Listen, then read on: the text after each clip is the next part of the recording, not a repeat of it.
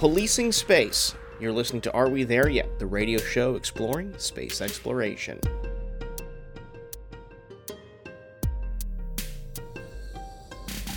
Hi, I'm Brendan Byrne. Last year, the Russian military blew up a defunct satellite in orbit, creating tens of thousands of pieces of space debris that remain a threat to astronauts and satellites in space. The U.S. government condemned the test and vowed to not conduct similar weapons tests in space, but according to the Outer Space Treaty, an international agreement signed by 112 countries aimed at governing space, the missile test was legal. So we need to figure out a way to restrict events like that. But even if we had a law that said don't do it, how are we going to stop somebody from doing it? As more countries and companies leave the planet, governing space is getting increasingly more complicated. The evolution of intergalactic law, that's ahead on Are We There Yet? Here on WMFE, America's Space Station. The Outer Space Treaty of 1967 forms the basis of space law. As of this year, 112 countries have signed the agreement that sets some ground rules when it comes to the use of space. But much like international law, its enforcement is challenging. And as more players enter the space game, like other geopolitical actors and commercial companies, space law is getting even more complex. To talk more about the foundations of the Outer Space Treaty and how the field of space law is evolving, we're joined by Michelle Hanlon, a space lawyer and instructor at the University of Mississippi School of Law. She's also the co-founder and president of For All Moonkind, aimed at protecting human heritage in outer space. Michelle, welcome back to the program. Thank you so much, Brennan. It's so great to be here. It really is great to have you and your insight for this topic. I want to focus on the Outer Space Treaty. Give us some historical context. So I always like to start these conversations about the Outer Space Treaty with reminding people exactly what it looked like in the 60s, what we thought that what space was. And with the new photos we got from James Webb, it's a perfect juxtaposition because when we were negotiating the Outer Space Treaty, we were in the middle of a Cold War. There was a lot of, obviously, distrust here on Earth. There still is, unfortunately. But we had this concept of the solar system. You know, we had not seen anything like what we've seen in the ensuing years. So we really didn't have a concept of what we were talking about. The biggest thing for the negotiators of the Outer Space Treaty, and it was guided by a UN declaration saying we're going to form a committee. And the sole purpose of the committee is to keep the peace in space, make sure we don't bring our petty squabbles into orbit and beyond. And so the context of the Outer Space Treaty and the negotiation of it, and a lot of people complain it has so many gaps and inconsistencies. Well, they did a pretty good job of keeping the peace in space, which was their primary remit. Mm-hmm. Michelle, tell us what is in the Outer Space Treaty. So we know why what climate we were in, but what does the document actually say? So again, let's go back and think about what the world was like. So I want you to also to think about airspace. And we know here on Earth, right, a sovereign state owns all of the airspace above it, right? So you cannot fly over Canada or Russia without their permission. And if you do fly without their permission, they have every right to shoot you down. So in 1957, when the Soviet Union launched Sputnik, nobody complained. Nobody said, "Hey, wait a minute, you're going over our space. So, stop. We're going to shoot you down." And because of that, we have what we call instant customary international law. And space became free for all. Access to space, use of space, exploitation of space, free for everybody. So that is the fundamental precept of the Outer Space Treaty. Everybody has free access to space. And that free access is only limited by very few things. So Article 1 sets that forth. Everyone shall have free access to space. Everyone has free access to all things on other celestial bodies. And we're going to, it's the province of all humankind. The only restrictions on that are Article 2, a state may not claim sovereignty or may not claim territory in space, anywhere in space, by claims of sovereignty or any other means. Article 3 says international law applies to space. Article 4 is our peacekeeping. It says, look, we cannot put nuclear weapons or weapons of mass destruction in space. And now, note, there's a gap here. We can put conventional weapons in space.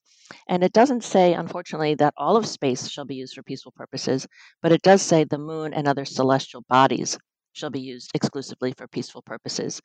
So those are the fundamental restrictions on our use and access of space. There's one more in Article 9, which says your activities in space must be implemented with due regard for the activities of others. Best guess, what does due regard mean? Who knows? Then that's what this generation, our generation, has to figure out what due regard means with respect to all of the different activities we're now pursuing in space.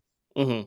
I'm not a legal expert, Michelle, so I'm glad I have you here for this. But I know international laws are difficult to enforce or find jurisdiction for. I have to imagine that intergalactic laws would be the same way. I mean, who is enforcing the Outer Space Treaty, or is this kind of just a we agree to do good, and there are no consequences if we don't? So, for a non lawyer, you framed it perfectly. Under international law, enforcement is really, really difficult, and space law is fundamentally international law. So, we have the name and shame and wagging your finger, but we know like how well does that work? So, we actually, when you think about the Russian ASAT test back in November, unfortunately, under the Outer Space Treaty, that event was entirely legal. So, we need to figure out a way to restrict events like that. But even if we have a law, even if we had a law that said don't do it, uh, how are we going to stop somebody from doing it? And so we really have to build. This is why the United Nations Committee on the Peaceful Uses of Outer Space is so important, because it brings together people, all these governments, 104 nations, to talk about literally keeping the peace in space. And with that comes responsibility. And even though we haven't had an enforceable space treaty since the early 1970s, um, we have a lot of what we call soft law. These countries are getting together and making resolutions. We are really, and they keep reiterating, we are going to try and keep the peace in space. And what's really great about the Committee on the Peaceful Uses of Outer Space is that all the decisions are made by consensus. It's not an up and down vote. There's no vote, and you can say, I didn't vote for it, so I don't have to pay attention. Every single resolution that comes out of that committee, every single delegate has to agree to every single word. So now you can understand why it takes 15 or 20 years to implement or to develop a resolution that everybody can agree on. But the process is really important because it brings everybody together and it builds that sort of that reputational. You don't want to violate this because then you're not part of that. The big boy table, the big kids table at the UN. Hmm.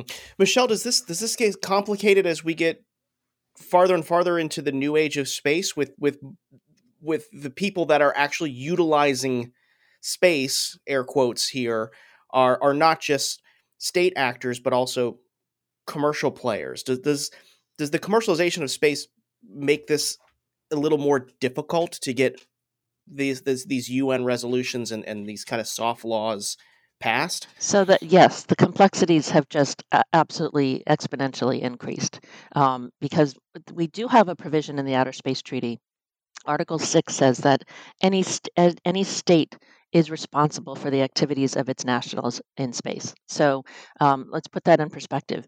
Here on Earth, I cross the border into Canada and I steal a case of candy bars. And I come running back to the U.S. with my candy bars. So what happens? The U.S. says, "Okay, Michelle, you did a bad thing. We're going to turn you over to the Canadian authorities. The Canadian authorities will fine me, put me in prison, but the government is out of it." If I'm on the moon and I go to the Canadian base next door and I steal a case of candy bars, the United States is liable. Even if the United States didn't approve me, even if I'm not even there with the US government, if I'm there wholly as a private tourist, under international space law, the US government is liable for anything any of its nationals do in space. So this raises complexities just in terms of think about space hotels. If you have a slip and fall in a space hotel, it's not you sue the management. You sue whoever the national is. If it's a Blue Origin hotel, then you're going to sue the United States. So that's a complexity that governments have to think about. Like, what does that liability mean to them? What does that liability mean to the taxpayer?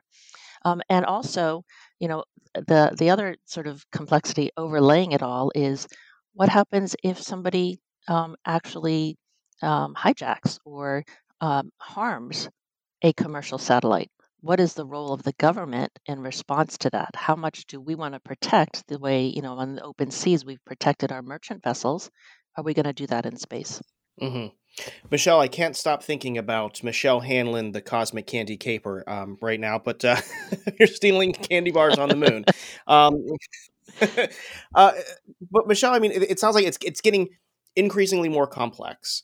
Um, what is the conversation now? You mentioned that there is the United Nations is tackling this, but is the conversation shifting to we need to have more. We need to have more enforceable policy in space. Is there a new outer space treaty on the horizon?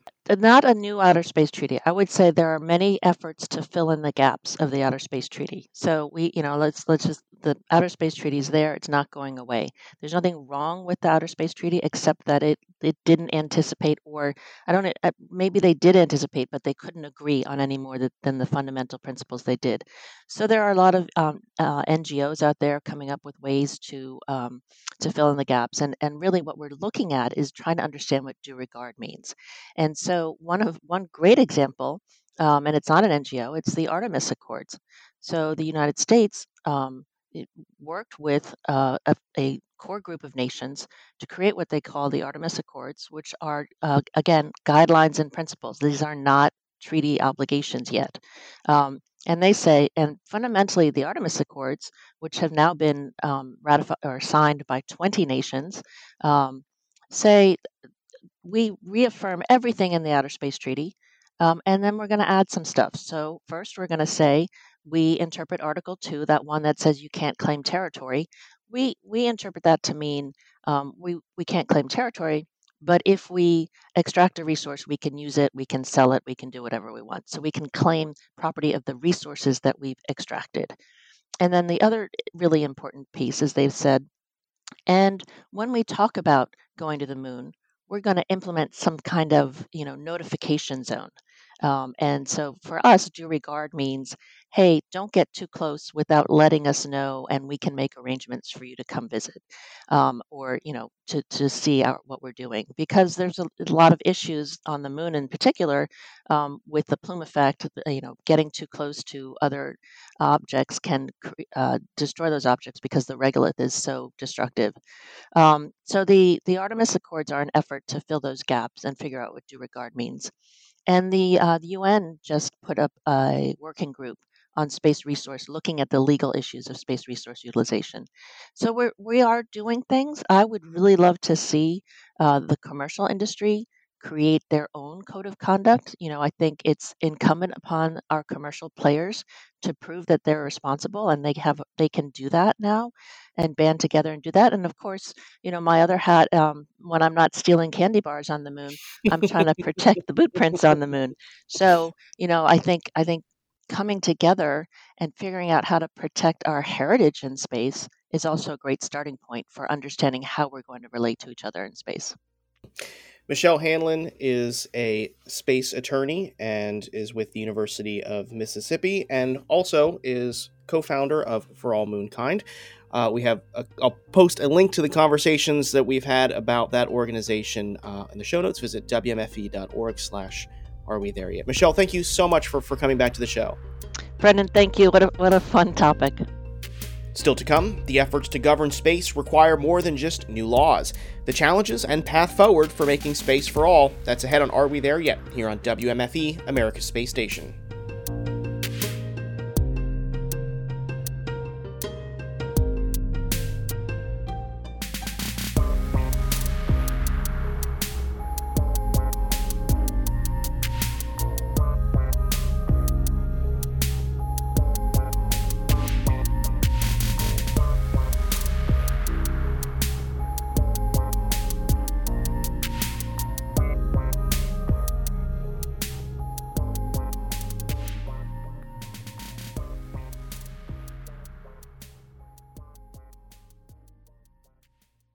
You're listening to Are We There Yet? Here on WMFE, America's Space Station. I'm Brendan Byrne.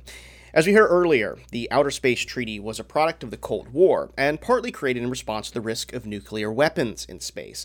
But as the use of space continues to evolve, there are new risks involved in space exploration. Aaron Boley is the co-director of the Outer Space Institute, an interdisciplinary organization looking at these risks and possible solutions. He spoke with Are We There Yet's Caroline Brockler. Aaron, thank you for joining us. Thank you for having me. So, for those who might not know, what is the Outer Space Institute and what are its goals? The Outer Space Institute is a network of researchers, and we're working on transdisciplinary problems and challenges to the exploration of space. And what I mean by transdisciplinary is that it can't be addressed by any single discipline. And so it requires engineers, scientists, lawyers, social scientists as examples to address the problems that we face. Sure. And what is the future likelihood for the peaceful use of space? Well, it's something that we're going to have to work on.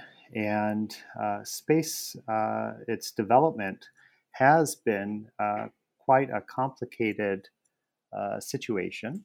And we've seen that as soon as space was used through satellites, that there immediately was the desire to develop things like counter space capabilities.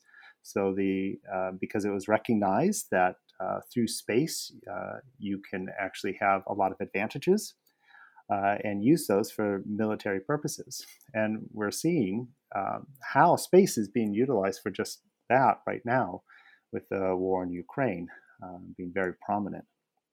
And so we've seen this expansion into space, including with military aims, followed by then a pullback when we realize that actions in space have very severe consequences. And we usually don't quite think about that because we don't think of space as being an environment or something that is directly connected to us. But to give you an example, both the United States and the USSR looked at or tested nuclear weapons in space.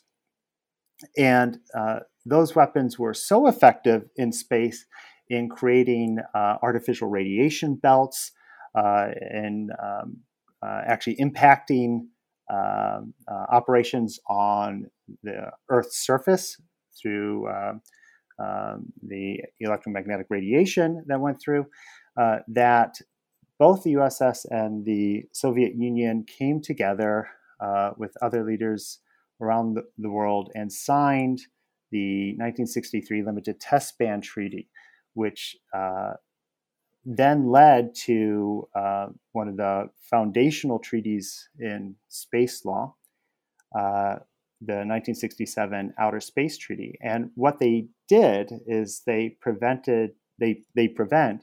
the placement and use of nuclear weapons and weapons of mass destruction in space.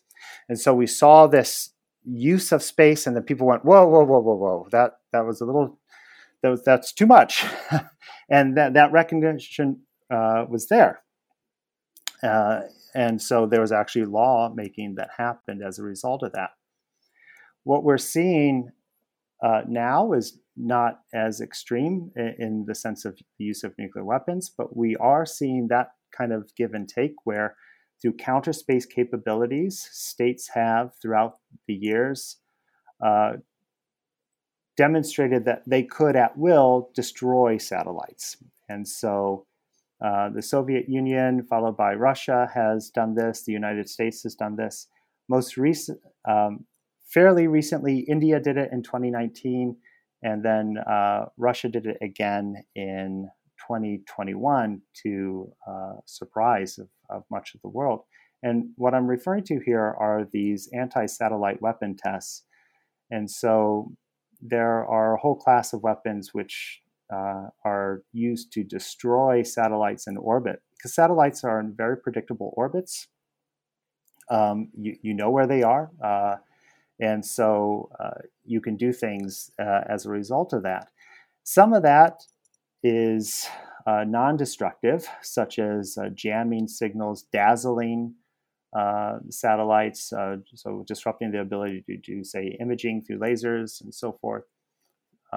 But then there is the possibility of actually blowing up a satellite. And that can be done through rendezvous proximity operations. So you take one satellite and you maneuver it close to another, and then you detonate that satellite, and the shrapnel can destroy it, the target. Another one, which is what's been the focus of a lot of attention, is a direct ascent missile. And so that's basically a modified ICBM, which then launches a kinetic. So it's not explosive. It's just a mass warhead that can be maneuvered, and it slams into the satellite. And these are going at such high speeds that that's extremely destructive. And so we've seen with the list of different groups that I mentioned, China also did this in 2007 with a missile. And every time this has happened, it's generated a tremendous amount of debris. And people have recognized that and said, whoa, we can't do this. So there's this competition between states wanting to demonstrate their ability to disrupt space activities if they needed to, while also recognizing that these actions are very disruptive. Sure. And what are some of the consequences of debris? What harm could that cause? So thank you for that. Yes, so when you have particles in space, pieces of something, some space object, and it could be a whole satellite, or it could be a used rocket body that was just abandoned in orbit, these things are uncontrolled. And so they're just orbiting about. And we do think of space as being very large, but it's also not large enough. So given the typical orbital speed is somewhere around 7.5 kilometers per second for low Earth orbit. And these objects are orbiting the Earth in, somewhere between 90 and 120 minutes for that whole span of what we call low Earth orbit, which extends to about 2,000 kilometers above Earth's surface. And so while space is big, you have these objects that are just orbiting Earth in very short periods. And so they actually have a very high encounter kind of cross section. So the collisional potential is actually much higher than I think people realize. And space operators, satellite companies and so forth, they're constantly maneuvering their satellites to ensure that they maintain a safe operating distance from debris within the known possibilities of actually hitting that material. So you generate more debris up there than if you know where all the debris is. Then one of the problems is you start now having to do all these maneuvers in which you're dodging things all the time. The real problem is that you can have lethal debris in the sense that it will disable a satellite, or worse yet, it could disrupt crewed space exploration and cause a major space safety issue. With very small particles that are centimeter, maybe down, depending on the material and what it's hitting and so forth, down to around 5 millimeters in size. These objects cannot be easily tracked, and they're also some of the most abundant material that's up there. And so if those things strike something, or if you have if you're orbiting into a cloud of that type of material, you can't easily maneuver about it, and you're just hoping that chance is in your favor. And so if you're doing these type of activities that cause large injections of debris that you can't track, then that's really problematic for all space actors. And as we put more and more material up there, you're also putting more targets. And eventually, if you get enough generation through collisions, you can create a situation in which the debris is out of control, in which you just keep generating debris faster than what it would deorbit naturally through gas drag, at least in low Earth orbit. And that's a situation we certainly don't want to face, because that's going to then severely impact our ability to develop Earth's orbit in a sustainable way.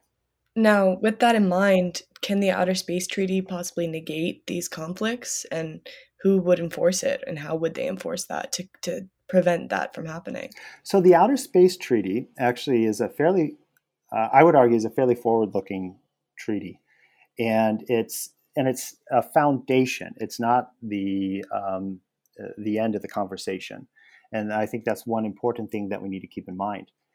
So there are a couple critical components in it. One is you can't place weapons of mass destruction in outer space, including nuclear weapons, or on the body or on a celestial body. And that's another important component.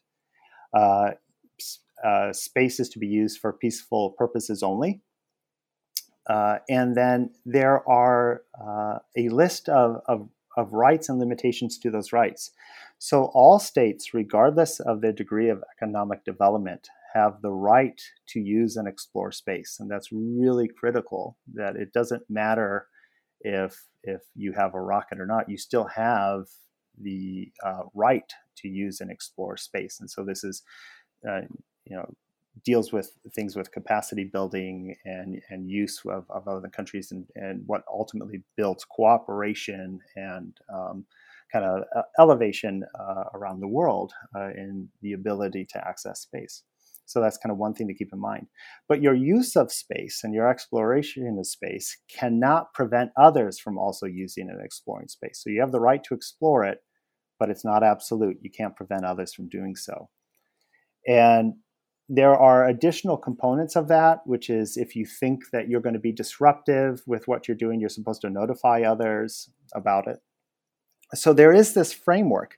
Now, that framework, in many cases, lacks a lot of very important details. But whether you think that's a problem or that's a feature, a bug or a feature of the design of the treaty, that's what a lot of people argue about. It is in many ways an opportunity for us to develop things further as we learn more and as we gain experience operating in space. Excellent. Well, I can't tell you how much we appreciate your insight and how helpful it is to hear from you on this. So, Aaron, thank you for your time. You're quite welcome. That was Are We There Yet's Caroline Brockler speaking with Aaron Boley, co-director of the Outer Space Institute. There's more to that story. Be sure to check out Caroline's write-up on space governance. That will be on our website, wmfe.org/space. That's going to do it for this week's show. Be sure to subscribe to the show's podcast feed. You can do that on NPR One, Apple Podcasts, Spotify, Google Podcasts, pretty much wherever you get your podcasts, or do it the old-fashioned way. Visit wmfe.org/Are We There Yet. Are We There Yet is a production of WMFE, America's Space Station. Editorial guidance this week from Latoya Dennis. Support for Are We There Yet comes from our listeners. And until next week, I'm Brendan Byrne. Thanks for listening.